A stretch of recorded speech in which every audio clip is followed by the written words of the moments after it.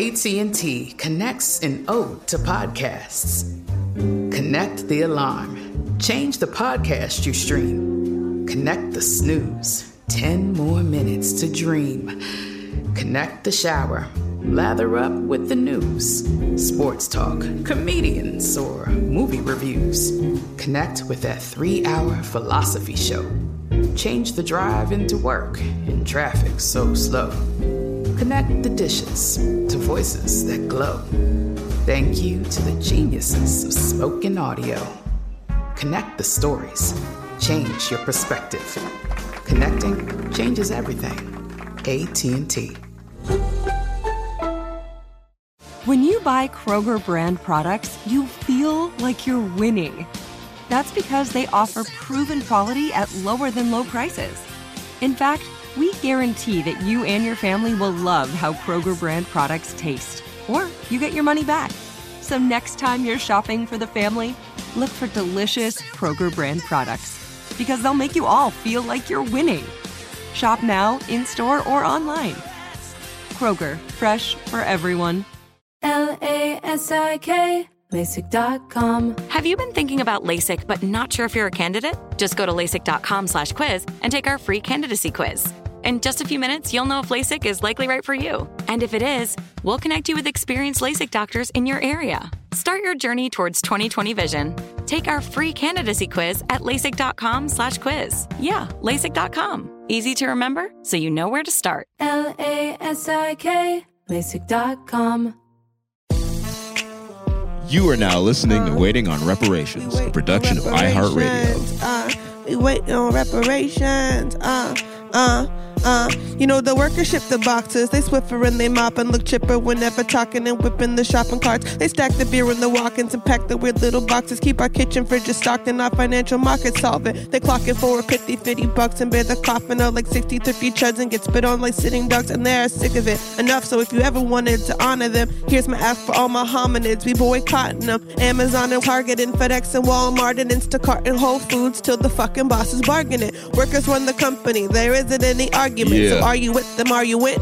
Yo, she said there isn't any arguments. Don't care what type of car you in. I don't fuck with MAGA hats cause I'm a real partisan. Need to break the system down. Maybe we should start again. Need to bring your punk ass on the left where you oughta been. They sobbing and crying. Stop with the lying. They told you niggas drink bleach. Now you coughing and dying. Don't mind me, homie. I'm just off and defiant. On the mound like I'm Nolan Ryan or I'm Kobe Bryant with the jump shot. I don't give a shit about what these punks got. Homie on the microphone rapping till my lungs pop. Sun stop. So hot you see in some spots. None of that made sense.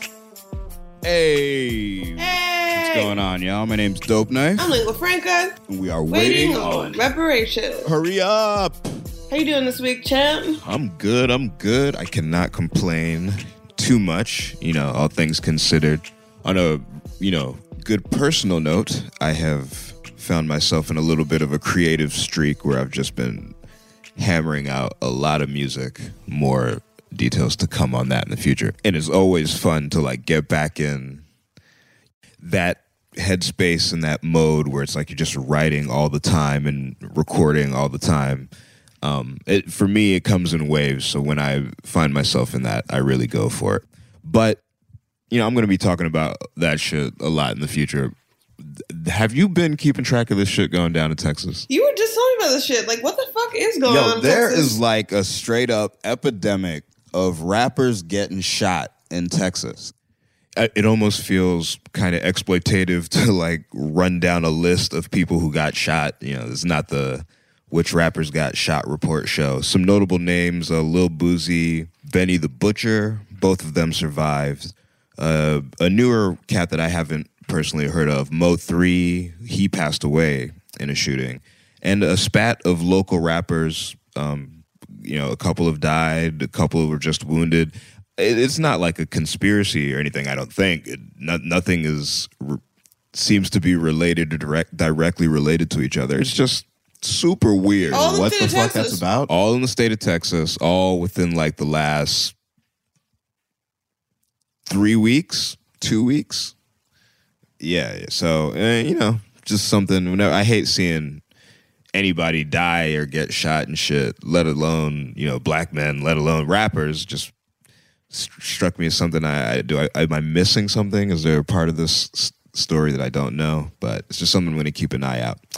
What's on your radar? So here in Georgia, the runoffs are in full swing. There's tons of like national organizations descending upon us, trying to bring in their expertise and bring in their money. And so, you know, I'm not super stoked about Jon Ossoff in particular, who I saw speak Friday night at the 40 Watt.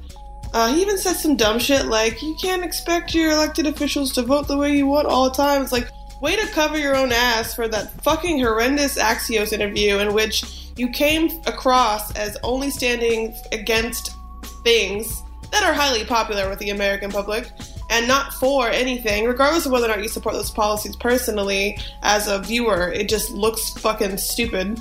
Anyway, so just trying to give himself further cover from that, and like kind of getting heckled by some of the like young progressive crowd that were there. But the fact of the matter is that we do need to flip the Senate in order for anything like Medicare for All or a federal jobs guarantee to be remotely possible. In order for people to get a second round of stimulus checks, like, which is ridiculous that we've all only gotten $1,200 this entire fucking time. And the fact of the matter is that if people are going to be organizing in the state, they need to be connecting with folks on the ground who know these communities, who have ability to get people trained and paid to get out there and do the work of contacting folks. Ossoff and Warnock's campaigns, if you donate to that shit, that money's going straight to consultants that are going to tell them to make ads about puppies and, oh, I'm not a socialist or whatever.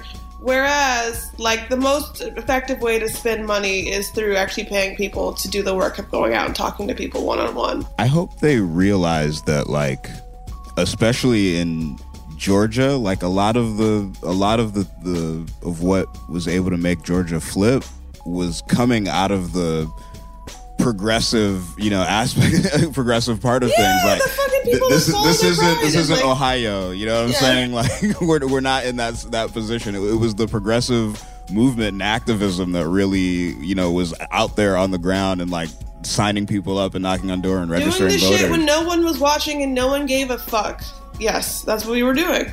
And so I've launched this project called the Athens Progressive Canvassing Corps, where we are raising about $25K to pay people to go out and knock on doors and do direct voter outreach over the next 6 weeks for both our runoff for district attorney and for the Senate and Public Service Commissioner campaigns. Speaking of Public Service Commissioner, we're going to have Democratic candidate Daniel Blackman on the show next week, who himself has a background in hip-hop.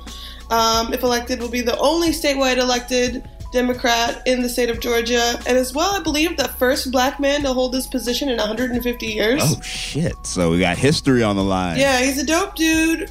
Bernie's 2016 field director for the state of Georgia. So he's a comrade. That's going to be exciting. But yeah, so we're having him on next week. But, so yeah, I've been getting to work with these run-ups, man. Not, like, if people are going to get all this fucking hullabaloo about it, then we might as well be like directing it to efforts that are like localized, that are informed, tangible, and actually, and offering material, tangible benefit to people who live in these communities that we're trying to turn out, because so many people are out of work with the pandemic. People need fucking money, so pay them to go talk to people rather than paying for ads on the air where, I don't know, you talk about how you love puppies. I love puppies, I get it. I think the people who make money off of political ads, they've done well enough. they're good right now. They're doing fine. They just had like $1 billion spent on them. Yeah, they're good. Yeah. I mean, I will be canvassing along with you, and there's moments where just sending some money is cool, but boots on the ground can make a difference if you can do it. And I should clarify the boots on the ground. I meant shoes on the ground. I didn't mean to make a war analogy. I just wear boots all the fucking time. Anyway, with the Georgia election coming up, and now that Donald Trump has been at least temporarily defeated, like I said, we're keeping monitor of their authoritarian streak that's going on with the GOP right now. But now that Donald Trump is a little bit to the side, and there's more of a spotlight on the differences between the varying spectrums of the left and shit. There's been a lot of news made of late, like we talked about last episode with the sort of fissure within the Democratic Party reemerging itself between the progressive wing and the establishment moderate centrist wing. And I think we're seeing this play out in microcosm in Georgia, where we do have elections on the line. And so this debate nationally about like what wins is now trickling down into the discourse around what should Ossoff and Warnock do in order to win these runoffs. Should they lean left to excite, the base, given these, policies like Medicare for all are so broadly popular in the American public, or do they play it safe? And just seeing a lot of debate online about what they should do. Now, there's definitely tons of complexity to the issue, but if you're a regular person and you're not following this shit from day to day, every detail, then it kind of gives, you kind of get the impression that what the fight is that part of the Democrats want to be socialists and the other part are not. And that's what the issue is. So we wanted to talk about the word socialism and the concept of socialism. Dun, dun, dun! Yes, socialism.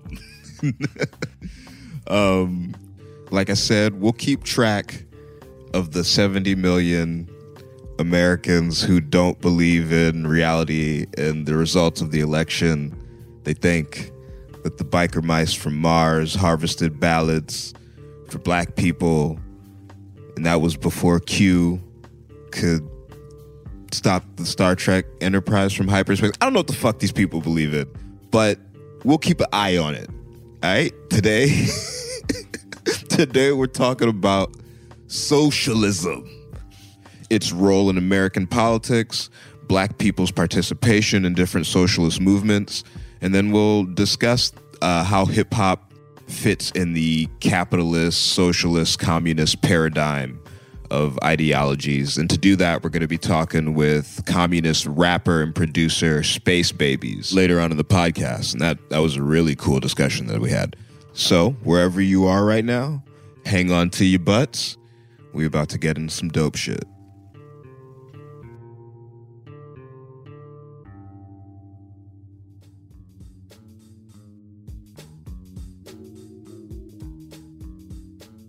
With the underperformance of the Democrats in the House races across the country, there's been a lot of finger pointing at the more progressive wing of the party. And by progressive wing, that obviously means a bunch of people, but the public face of that in this moment of time, I mean, it's undeniably AOC, Ilhan Omar, Ayanna Pressley, Rashida Tlaib. The squad is kind of the face of progressive America. You got cats like Jamal Bowman, Cori Bush that were just recently newer additions. Yeah. Yeah.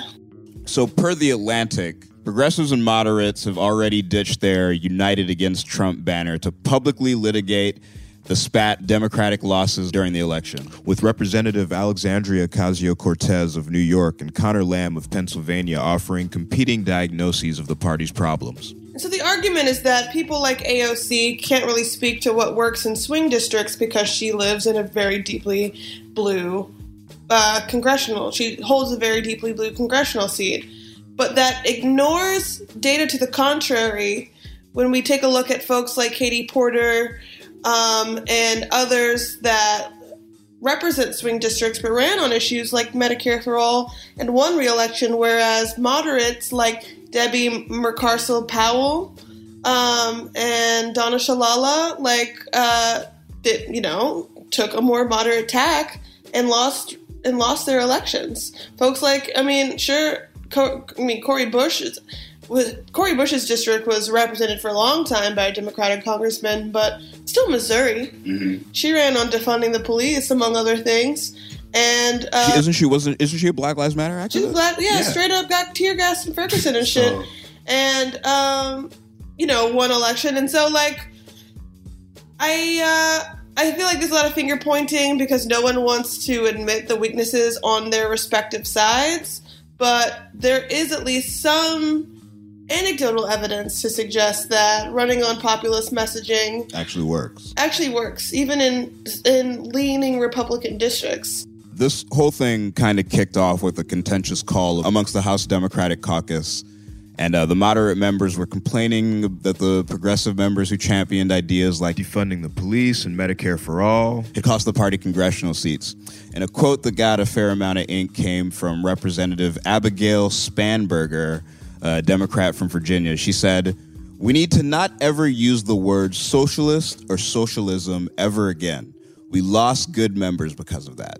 Now, it should be of note the irony involved with this particular congresswoman who was a former agent in the CIA, an organization known for toppling socialist governments and replacing them with fascist right-wing dictators. So, that aside, what is it about the word socialism and our understanding of it that scares half the country and then a large chunk of it just has trouble understanding? I would say that having studied somewhat U.S. interventions in socialist governments around the world, and governments around the world in general, and what their modus operandi seems to be, is an interest in expanding global markets to extend the reach of corporate power in a way that enriches the folks that donate to the campaigns of the people that are in Congress and in the Senate. You think about the way that after the fall of, after the invasion of Iraq, the way that the borders were opened and goods started flowing in from Iran and other countries, and they promised they were going to build Walmarts and McDonald's. Sure, it was about toppling a dictatorship, but it was also about making Halliburton tons of money and making money for tons of multinational corporations that wanted to get access to that market. If you look at the way that we backed the we backed the military coup against Salvador Allende in Chile in the 1970s, it's out of fear that our global reach, our global ability to control the flows of capital, of goods in and out of other countries, and that ultimately that capital will line the pockets of folks here in the United States.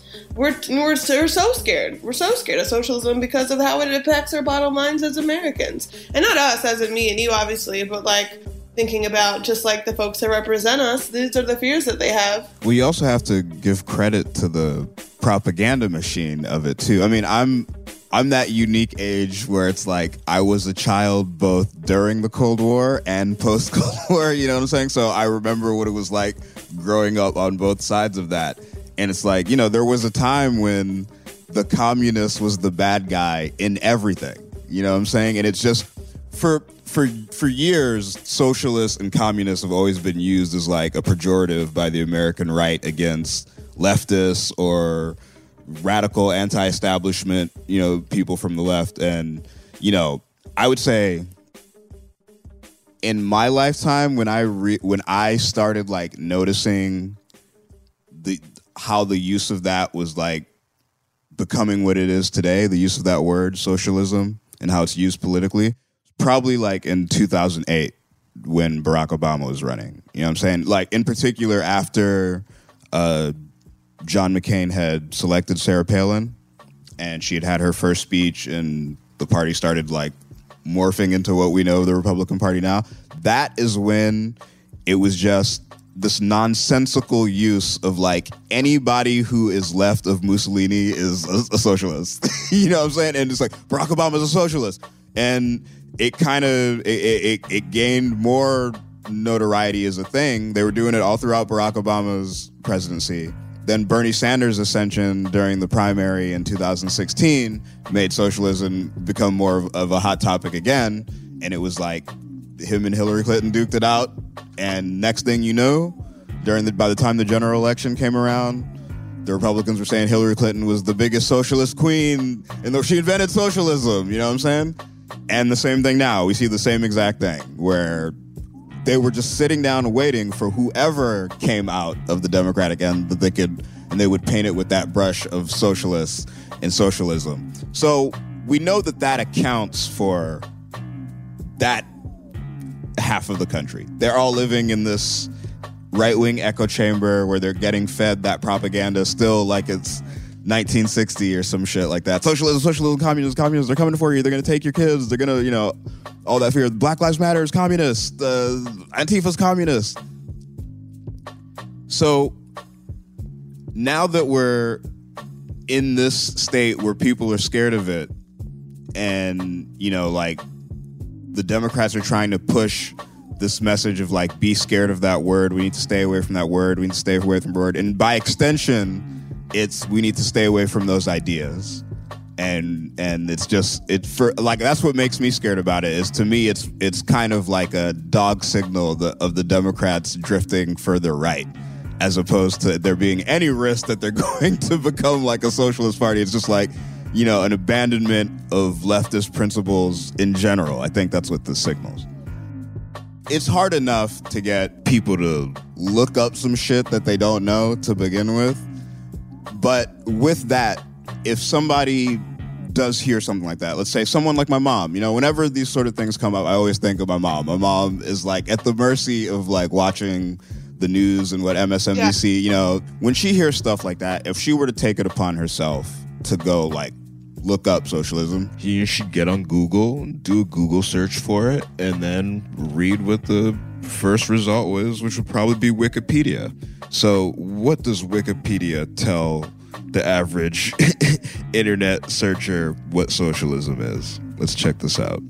So socialism, in essence, is political, social, and economic philosophy encompassing a range of economics and social systems, all characterized by social ownership of the means of production and workers' self-management of enterprises. So pretty much, workers run the world. We create all value through our labor, and so we should not only control the means of production through which capital is produced, but also operate democratically within those workplaces to make decisions for ourselves as workers' enclaves, as places of work.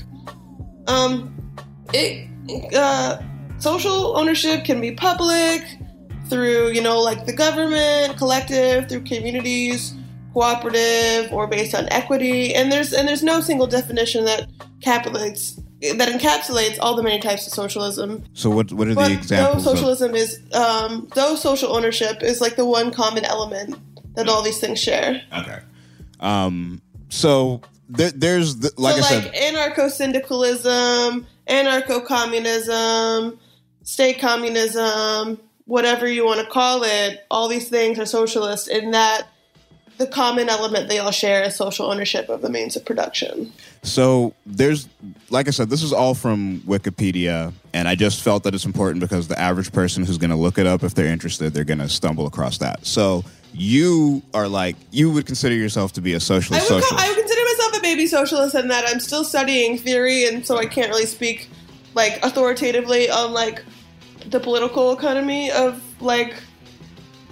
both the one we're currently living under and how capitalism is failing us and why. Yeah. As well as what communism or full socialism would look like. But the general idea, it comes back to the social ownership of the means of production. I do believe that workers, ship the boxes, they Swiffer and they mop, and they, should run the shit because so then we produce shit. So then even though you feel that you can't necessarily speak authoritatively about it, I'm not a political economist, no. But do you feel, as someone who considers themselves to be a socialist, do you feel comfortable with that opening blurb that you just read? Yeah, I think emphasis on, especially we on the left, what we all have in common for the most part being that we believe in social ownership of the means of production. That's sort of my guiding principle, and how I vibe with others on the left. Are you good with that? We can suss out the differences between whether we believe there should be a government or not, whether or not we believe private property should exist at all. But I'm not going to fight with you over that if you're down with this general idea that workers run the world and the world should treat them as if they do.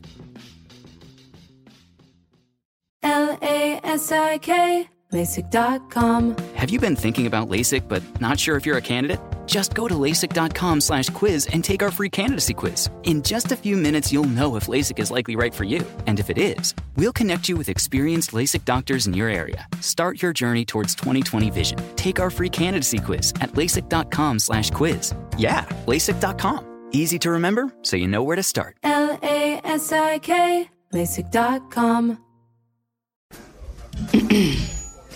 AT&T connects an ode to podcasts. Connect the alarm. Change the podcast you stream. Connect the snooze. 10 more minutes to dream. Connect the shower. Lather up with the news. Sports talk, comedians, or movie reviews. Connect with that 3-hour philosophy show. Change the drive into work in traffic so slow. Connect the dishes to voices that glow. Thank you to the geniuses of spoken audio.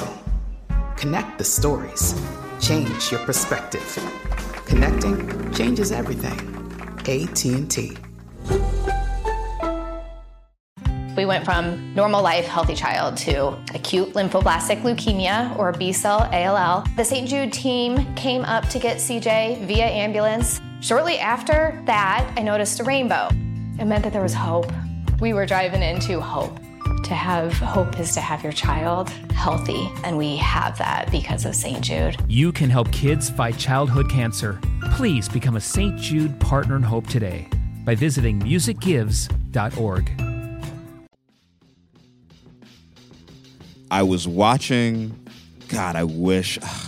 I tried looking it up, but I couldn't find it. It was one of those things where you're scrolling on Facebook and you see the video, but you don't know who was by. So it was this funny skit, and this was back, closer to when the George Floyd stuff was popping off, right? But it was like a skit. It's like this black dude, and he's at a protest, and he's like, listen to the talker, and the talker's like, we have to fight for black lives. And everyone's like, yeah. And he's like, yeah. It's like, and we have to fight for reparations. Yeah. And he's like, yeah. It's like, then they just start going off this like list. And we have to make sure that there are no white people that are doing voices for black characters. And he's like, oh, I don't really. And everyone's like cheering. He's like, and we have to fight for the Marxist-Leninist revolution. And he's like, wait, what? He doesn't know what the fuck I wasn't ready for that. It just brings to mind that it's there is a lot, and I kind of feel it's right-wing game as well, but there does seem to be almost a effort to portray this radical or socialist streak in American politics as being something that's white. Yeah. And that is like and I think there is some sort of like historical precedent for that, in that because it has been a movement of the oppressed working class that hasn't been oppressed by on other planes of identity with regards to like race or gender. Like if you're just like a white blue collar male, like being drawn into labor movements and things like that is kind of your thing. I mean, there are a lot of bros though. Yeah. But I think it is somewhat ahistorical in that there are black socialists. Yeah. A lot of our most famed leaders in movements for civil rights and for like things like prison abolition that are becoming increasingly popular were socialists. Can you rattle off some names for the people? Sure. I mean, like there's some folks that are like underappreciated in our like collective imagination and collective sense of history, like A. Philip Randolph, who organized the Brotherhood of Sleeping Car Porters, so he was involved in labor organizing. He was agitating for the relief from unfair labor practices for people of color under FDR, who eventually issued, I think it's Executive Order 8802, that banned discrimination in defense industries during World War II. And so, working against discrimination within the workplace. And I think then later on, under Harry S. Truman, in 1948, his A. Philip Randolph's group also ended segregation in the armed forces. And so he was one of these cats that he was the head of the March on Washington, organizing with Bayard Rustin and MLK. Randolph inspired this idea called the Freedom Budget, which is initially aimed at tackling problems in the Black community, but later kind of got rebranded as a Freedom Budget for All Americans, which listed as its goals as the abolition of poverty, guaranteed full employment, fair prices for farmers, fair wages for workers, housing and health care for all, the establishment of progressive tax, and fiscal policies that respected the needs of working families. And so this nigga was out here, 1960s, just like full on, this is the shit that, guaranteed full employment. And guaranteed full employment, to come to a figure that actually is more well known, but is frequently, I don't want to say whitewashed, but like pacified in terms of how they're talked about. Martin Luther King Jr. was a Democratic socialist. Yep. Like policies like full employment, like a universal basic income and a federal job guarantee were the kind of shit, and like his organizing around uniting the Black and white working classes for a movement of poor people. Of just like, if you white, if you Black, if you gay or you straight, if you Mexican, if you're a woman, and you ain't getting paid with your fair share, then you're part of this. Then let's do this shit. And that's when they fucking murdered his ass. I mean, Al Sharpton's ass don't want to talk about that shit. And don't forget, like, when they wanted to vilify Martin Luther King, they threw the word communist around. They called him a fucking communist. Like, commie. Like, as a matter of fact, like, everybody in the civil rights movement, they were calling them communists back then. Yeah. And then, of course, Angela Davis's mother was a national officer and lead organizer in the Southern Negro Youth Congress, which was influenced by the Communist Party. And so Davis grew up surrounded by communist organizers and thinkings, which, significantly impacted her own intellectual development. And then, Angela, Dr. Davis, I'm not on first name base with her just because that's hard. Everyone told me I go around Angela. You mean Angie? Oh, you mean my girl Angie? Yeah. That girl. I know that bitch. I rapped for that bitch one time. So, she was a famed member of the Communist Party, was twice the Communist Party's candidate for vice president in the 1980s. So when people are calling Black Lives Matter a Marxist organization, given some of its redistributive policies, even things like reparations, like, given that, like, I mean, I don't want to go so far as to call, like, Black people the original working class in America, but the idea of reparations, of a redistributive policy to make amends for the labor that was stolen from the folks that helped build this country, like, it's social. Yeah. In the sense of, like, giving back to the people that build wealth and build value what is owed to them. And so ideas like from redistributive policies, both in the sense of a lack of generational wealth in the Black community, or if you want to look at like ideas like defunding the police and police abolition, coming from folks like Angela Davis, who are themselves communists, like, it's honestly not really a stretch. But I think there's a lot of work to do with teaching everyone, Black people included, what socialism means. Well, and that we can address the ills of racial capitalism that are exploiting Black workers, that are making it so that more of us are getting COVID right now because more of us work in service and hospitality and retail industries. Feeding into the capitalist machine. Yeah, we're not getting fucking hazard pay, and we're not getting health care because... Well, this being waiting on reparations, we have to find a hip-hop angle and a hip-hop in. And I feel that it is kind of it is a good question to wonder, what is hip-hop's relationship or role within the paradigm of these differing economic ideologies of capitalism, socialism, and communism. And to do that, I had a little conversation earlier with the homie Space Baby. Now, Space Baby is a communist rapper and beat maker, and he runs a YouTube channel called Space Babies, where they discuss art, history, politics, and all of it from a Marxist perspective.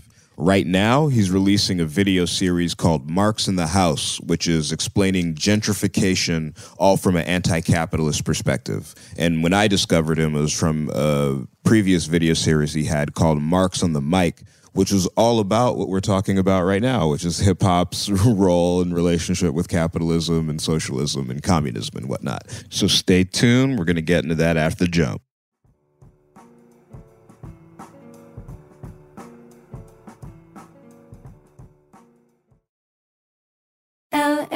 LASIK, LASIK.com. Have you been thinking about LASIK but not sure if you're a candidate? Just go to LASIK.com/quiz and take our free candidacy quiz. In just a few minutes, you'll know if LASIK is likely right for you. And if it is, we'll connect you with experienced LASIK doctors in your area. Start your journey towards 20/20 vision. Take our free candidacy quiz at LASIK.com/quiz. Yeah, LASIK.com. Easy to remember, so you know where to start. LASIK, LASIK.com. AT&T connects an ode to podcasts. Connect the alarm. Change the podcast you stream. Connect the snooze. 10 more minutes to dream. Connect the shower. Lather up with the news. Sports talk, comedians, or movie reviews. Connect with that 3-hour philosophy show. Change the drive into work in traffic so slow. Connect the dishes to voices that glow. Thank you to the geniuses of spoken audio. Connect the stories. Change your perspective. Connecting changes everything. AT&T. We went from normal life, healthy child to acute lymphoblastic leukemia, or B-cell ALL. The St. Jude team came up to get CJ via ambulance. Shortly after that, I noticed a rainbow. It meant that there was hope. We were driving into hope. To have hope is to have your child healthy, and we have that because of St. Jude. You can help kids fight childhood cancer. Please become a St. Jude Partner in Hope today by visiting musicgives.org.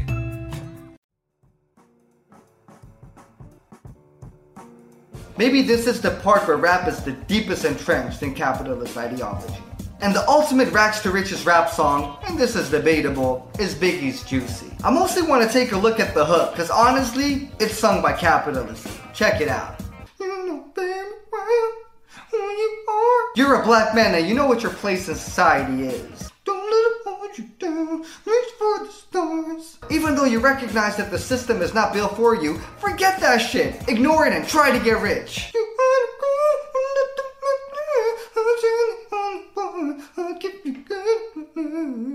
Stay complicit in this capitalist system and I'll reward you richly. Yo, that was a clip from the series Marks on the Mic by our next guest. God, moments like this really make me wish that I was doing this in front of a live audience, because then I could be like, yo, everybody make some noise for communist rapper, beat maker, Space Baby. How you doing, man? What's good? I'm really excited to be on and talk about literally my two favorite things in the world, communism and hip-hop. So I'm in a good mood. Well, you're in the right place for that. So first off, I got to ask you, so name. What's up with the name Space Baby? Right. So at first, it started out as kind of a thing of, I'm different than the rest. I must not be from Earth. I'm from space. I'm a space baby. We're all space babies and things like that. And then, when I kind of grew out of that mindset of I don't want to be apart from the people. I want to be one with the people. At that point, the name stuck and I like the sound of it. Yeah. So at this point, that's just what Space Baby is. So how long have you been making hip hop? I've been making hip hop for 14 years now at this point. I've been rapping for about 14, 15 years, and I've been making beats for about 12 years because, when I started out, I was shitty. Nobody wanted to give me beats, and I was just like, man, I'll make myself some. Fuck y'all. So at that point, that's when I started to make beats for myself. Oh, I know what that's like. That's why I produce, because I didn't have anybody to make beats for me too. So what type of stuff were you into? What are your influences? So when I have a very, I've always been a fan of history. So every time that I would discover something new, I would always go back. So I was that annoying kid in middle school listening to nothing but 80s rap and shit like that. Just quoting MCs nobody knew. So it was really, I would say that Public Enemy, It Takes a Nation of Millions, like that record convinced me that I wanted to spit. And then after that, I just started to get into all the classics, like A Tribe Called Quest, De La, Freestyle Fellowship, like really anything. I didn't really know much about, because I grew up in the Netherlands, I didn't really know too much about the States. So it was all one big thing for me. I didn't really, West Coast has this, East Coast has this. Like, it's just American rap music, you know what I mean? So I got into everything. And I think at this point, I feel like my latest, biggest influence was probably Kendrick and another California-based MC called Bamboo. I would say those two are my biggest inspirations right now. The way that I was introduced to you was through your YouTube channel, and that in particular just caught my attention. Just Marks on the mic. It just seemed like, it seemed like right up my alley in terms of the vein of hip hop that I'm into. And stuff like that. So checking it out, it was really insightful. Now, I obviously introduced you as communist rapper. You run a YouTube channel that's all about the Marxist perspective. It seems like that's a big part of your identity or your rap identity. So what brought that on? Was that always something from the beginning when you first started making music, or is that something that you kind of developed into your rap persona, as it were? I would always like rap what I was going through, and because I started to spit at a young age, I would rhyme a lot about teen angst, stuff like that. Like I would just pretty much spit about two things, like one being depressed and two being the best MC alive. A lot of times, like at the same time. And so every time I would get into new things, like when I was really starting to get into film, I would incorporate a lot of like movie quotes and movie references. Same for literature. When I was really getting to like magical realism, science fiction, I would find a way to incorporate that, because a lot of the aspect of what I like the most about rap is kind of that stream of consciousness. So it would really be whatever I would be into and absorbing that would show up in my music. So after college, when I got into Marxism, that it very naturally found a way into it, although much more intensely than any other topic that had been incorporated in my music before.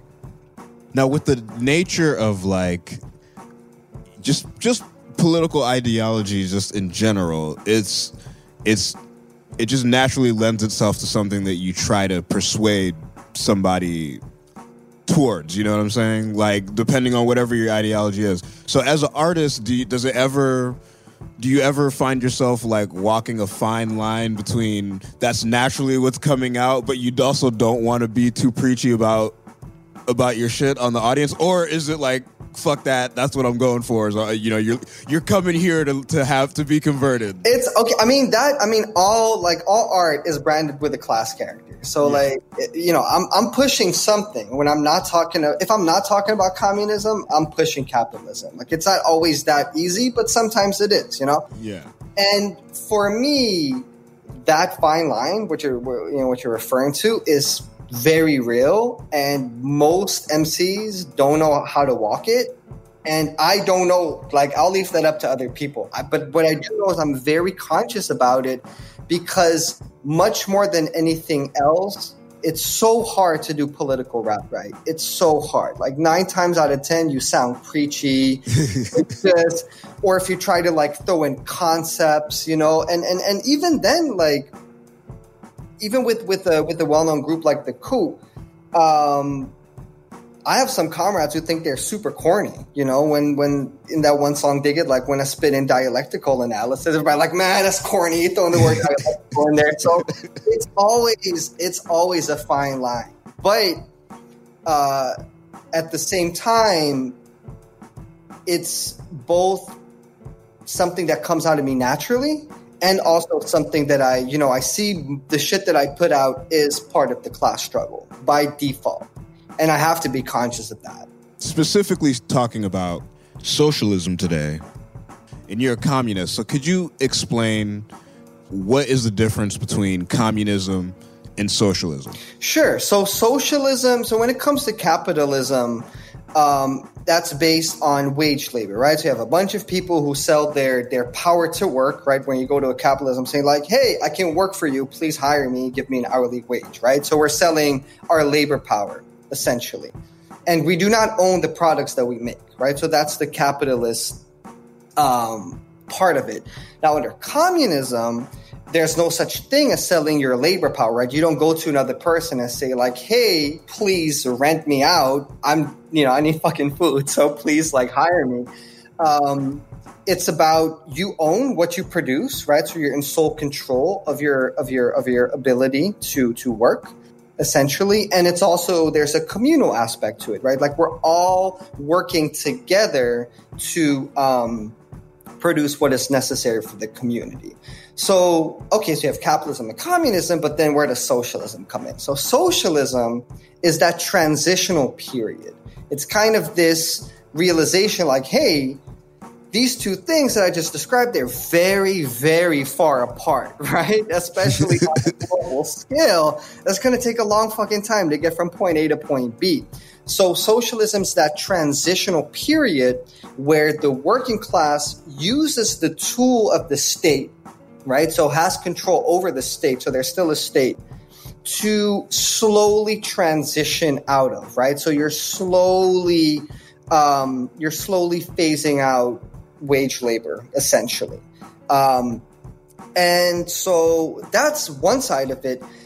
Now, you have people who call themselves socialists, but who really mean democratic socialists. And I think that's where the tricky part comes in. They say, hey, Bernie Sanders says, I'm a socialist, but he's not. He's a democratic socialist. He doesn't want to abolish capitalism. He wants a better capitalism, right? He wants a quote-unquote fair capitalism. Fair capitalism, yeah. So that's why I say that I'm a communist, to really let people know I'm not a democratic socialist. Like I don't want wage labor. I want us all to work for the common good for each other. I don't want anybody owning my shit. I want all of us to own shit collectively, except my toothbrush. I can keep my toothbrush. So with this thing of ours, this hip hop thing that we got, like, how does this fit? Hip hop as a culture. Not the commodified understanding of hip hop, but hip hop as a culture and with the history that it has. How does it fit into this paradigm of different economic ideologies?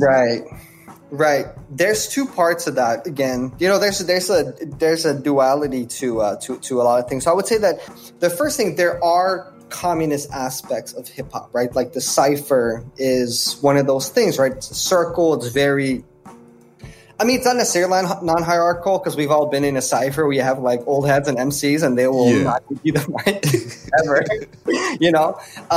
But essentially it's like, it's based on skill, it's based on merit, right? It's based on common values, essentially. And within every economic system, so within capitalism, you're always going to have some counterforce. It's never ideologically, it's never purely capitalist. There's always going to be some counterforce. And so I would say that there's nothing essentially about hip hop that is either or. I would even say that from the get-go, it was used for both. That is the short answer to it, that there is not, and I think that's kind of also my beef with concepts like conscious rap and shit like that. So, all right, conscious about what? You know what I mean? Like it's very, very idealistic. So I would say that it can be used for both. It's from the get-go, it was both pro-capitalist and anti-capitalist, essentially. Both pro-capitalist and anti. But do you have like an opinion as to which one it leans more towards? I would say, so I could give you my full opinion, but that's going to be a rant. Hey, this is waiting on reparations, dude. We support the rant. Rant away. So, yeah, because essentially, like I said, like the way capitalism treats hip hop is really insidious, right? So like from the get-go, there was a commodification of rap music and hip hop culture, right? So from the start, hip hop and rap, they were turned by capitalists into commodities, which means that it was starting to be produced for exchange value rather than use value. By use value, I mean, when hip hop started, it was a working class expression and it was focused on, expressing oneself, bringing people together. That was the use value of it, right? And so the music industry quickly commodified it and started to produce it for exchange value, which means how much money, they can squeeze out of this thing.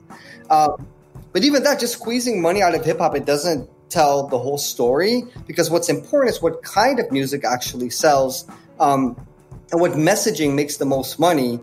And what sells is capitalist ideology, right? Why? Because big capitalists, they own the means of entertainment production and what gets pumped out. They control the narrative. So, a lot of rap music from the bat contained pro-capitalist themes. And the tricky part about it is that the anti-capitalist part of hip-hop can still easily serve capitalism as well. And how so? Go ahead. No, I was going to ask you how so. Oh, because essentially, we can kind of link it to like a protest, right? So let's take like a song and a protest.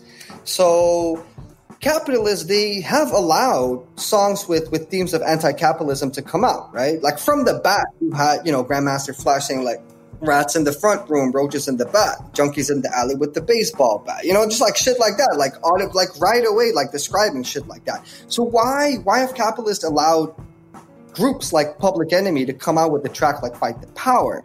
And that's because it's like a song and a protest, they both can have a revolutionary aspect to it, right? Like there's protests who have brought governments down. I wouldn't say capitalism, but government, sure, they've brought governments down. Same thing, a very well-timed song can be an anthem for a riot, for a protest, and it can help bring a government down. There's absolutely 100% that revolutionary aspect to it. I mean, that's why, otherwise I would still be making music, but probably putting less time into it.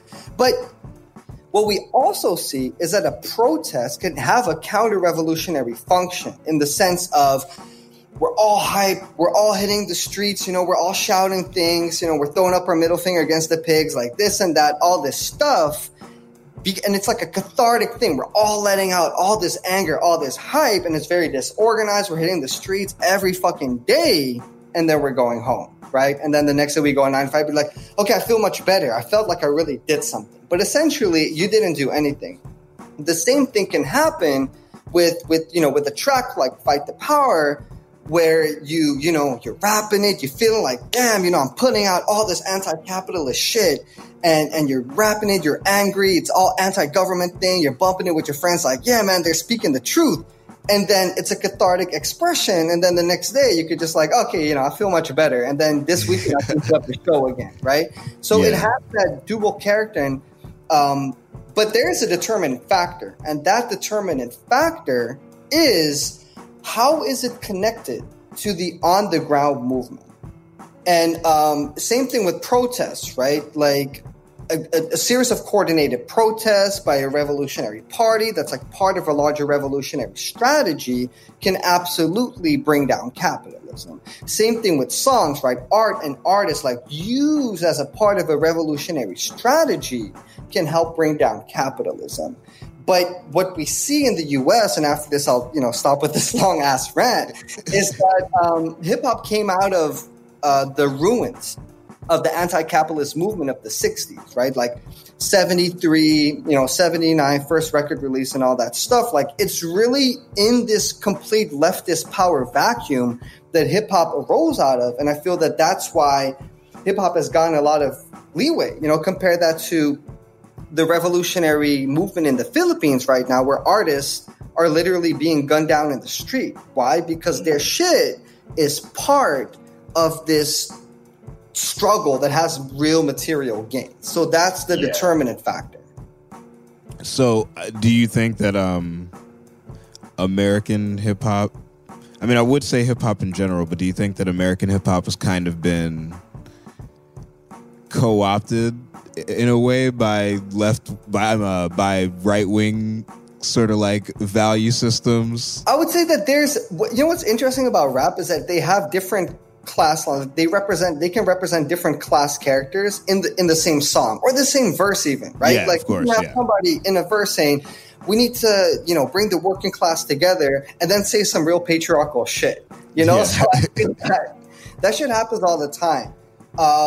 The dominating line, I do feel, yes, absolutely, is I would say that the majority of American rap is pro-capitalist. But I think and I feel like that's pretty well documented. I just feel like that other part, that the anti-capitalist portion, how much power it actually holds in the relationship to underground movement, I feel like that's not often talked about. Oh, I agree with you on all that. I guess where I would differ from you is I don't know how innocent I feel hip-hop is in it. Like, I don't think hip-hop is like a hapless victim.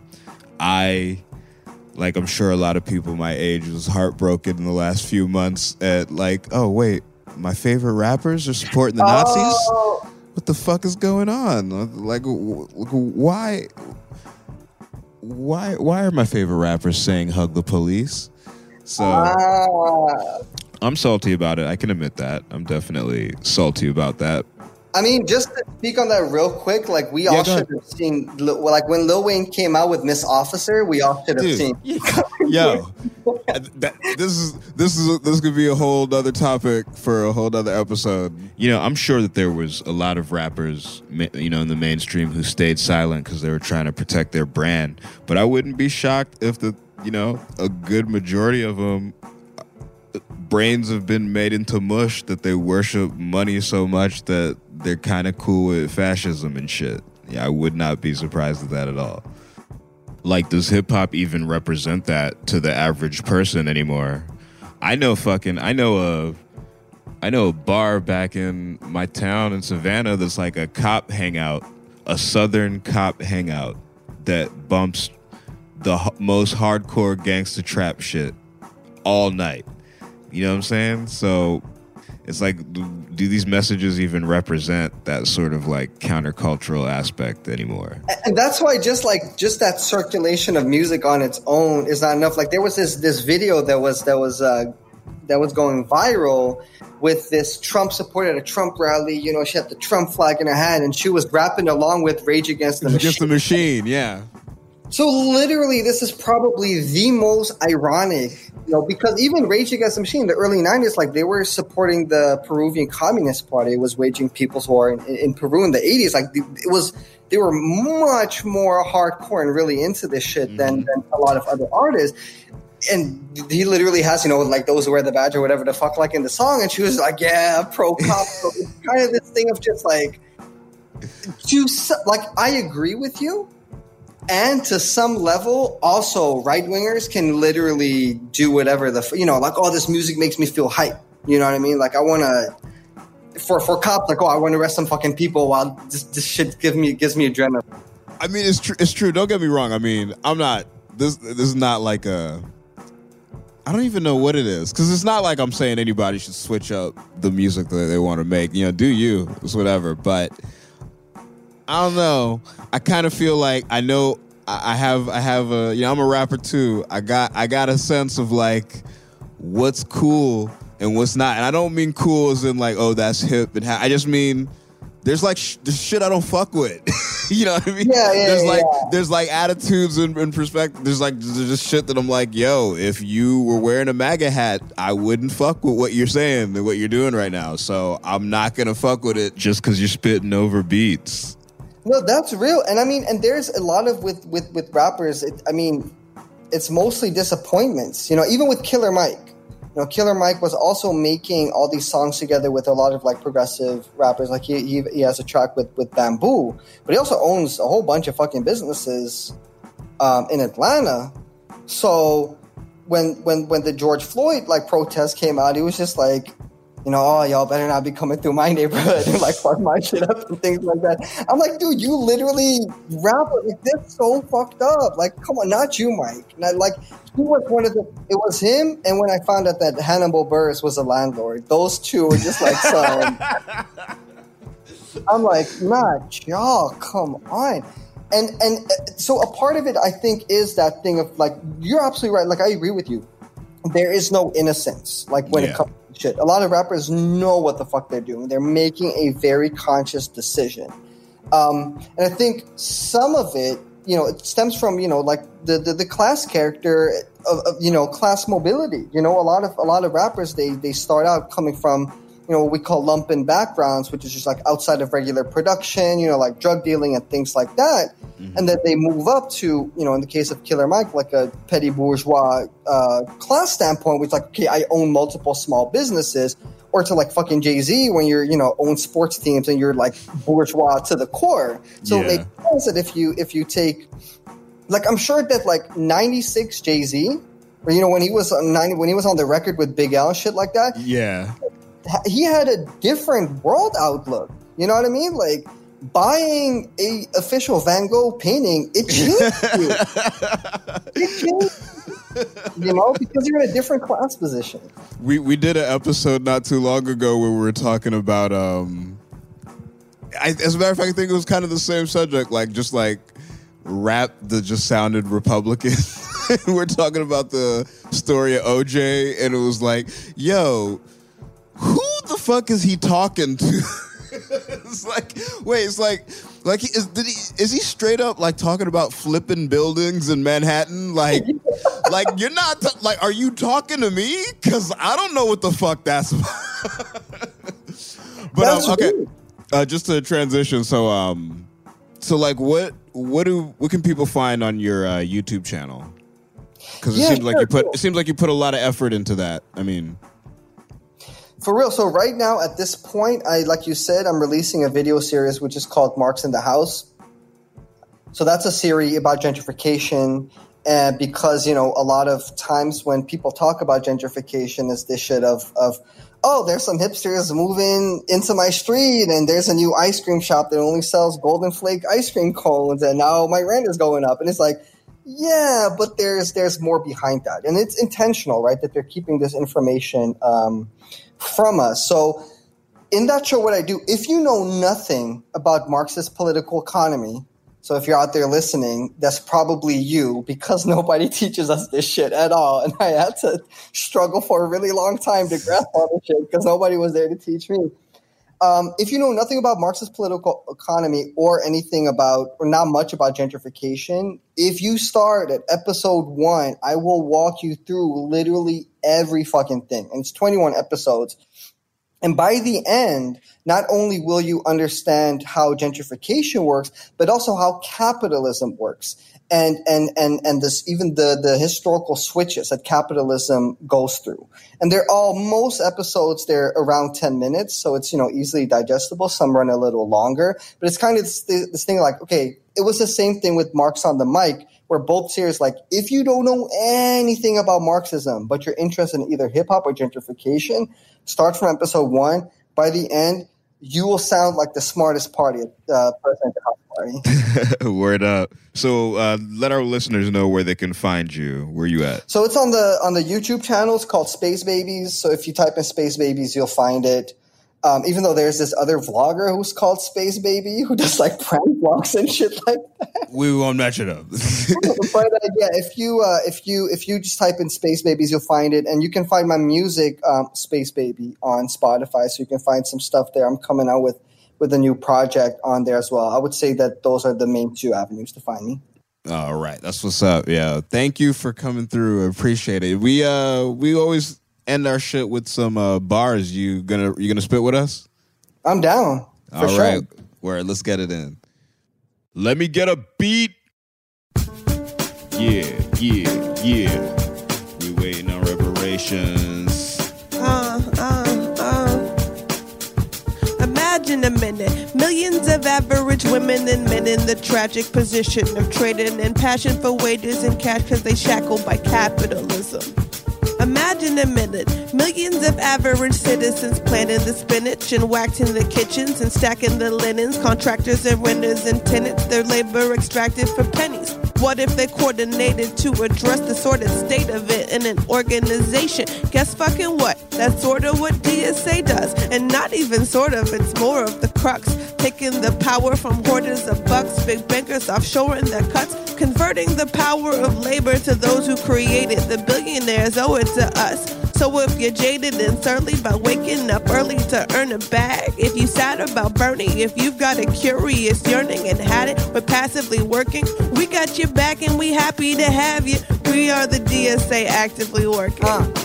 Unity, struggle, unity, the tussle. Can't promote revolution from inside your bubble. How do you reclaim the block when the shady cops looking for a way to spray your pops? How to make it stop when they sitting in your city? If you act alone, you get popped with no pity. But if you organize a committee, 5 at first, but put in work, then it grows to 50. Watch the mood shift as the people grow together. Out of isolation, out of your vendetta, out of here with the fake fucking politicians. Think they're clever. The people settle debts with a vengeance. When you organize, you can reach your goals. Take back the land, take back control. Cleanse with the old, then in with the new. If it sounds simple, then you know that it's true. It's bigger than you.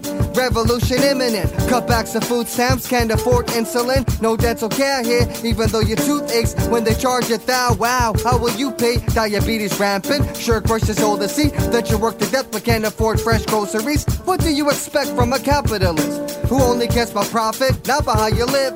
Gotta lift the curtain, keep the brain working. Gotta hit the books, red lawyers, red surgeons. The movement is surging, sure to swallow up all the class traders when we rise from the bottom up. And that takes a lot of love. That's why they try to silence us. And the greedy want to take the capital and bottle up. Maybe start a movement and what we do and you follow us. Cause what the Democrats providing, homie, is not enough. We take you back to class, election aftermath. All these motherfuckers going crazy with their fascist ass. I take a pass when releasing a button. You ain't gotta believe in this, but believing in something. The whole system gotta change and we need a discussion. Let's get it popping first, talking about the means of production. And I don't know if I'm a socialist, I'm a smoking vocalist, but I like where both my comrades are trying to go with this. And the people that I really hate, they want to go against. You know me, I'm an asshole, so I'ma go with it. Join DSA. No doubt. My name's Lingua Franca. My name's Dope Knife, and we are waiting on reparations. Hurry up! See you guys next week. Waiting on Reparations is a production of iHeartRadio. Listen to Waiting on Reparations on the iHeartRadio app, Apple Podcasts, or wherever you get your podcasts. We went from normal life, healthy child to acute lymphoblastic leukemia, or B-cell ALL. The St. Jude team came up to get CJ via ambulance. Shortly after that, I noticed a rainbow. It meant that there was hope. We were driving into hope. To have hope is to have your child healthy, and we have that because of St. Jude. You can help kids fight childhood cancer. Please become a St. Jude Partner in Hope today by visiting musicgives.org. Good sleep should come naturally, and with the new Natural Hybrid mattress, it can. A collaboration between Lisa and West Elm, the Natural Hybrid is expertly crafted from natural latex, natural wool, and certified safe foams to elevate your sleep sanctuary and support a greener tomorrow. Plus, every purchase helps fuel Lisa's work with shelters and those in need. Don't put off a good night's sleep any longer. Get a Lisa mattress today for a sound sleep tonight. Visit lisa.com/iHeart. That's LEESA.com/iHeart. With every CBD product claiming to do something different, it's nearly impossible to decide what's best for you. Lazarus Naturals pioneered the farm-to-front-door model of transparency, where they handle each step of the production process to ensure quality, potency, and consistency. Scannable labels allow you to see the test results of your hemp batch, so you can be confident in the safety and quality. Visit LazarusNaturals.com today. Lazarus Naturals, committed to improving your life as well as the world around you. Not available in Idaho, Iowa, or South Dakota.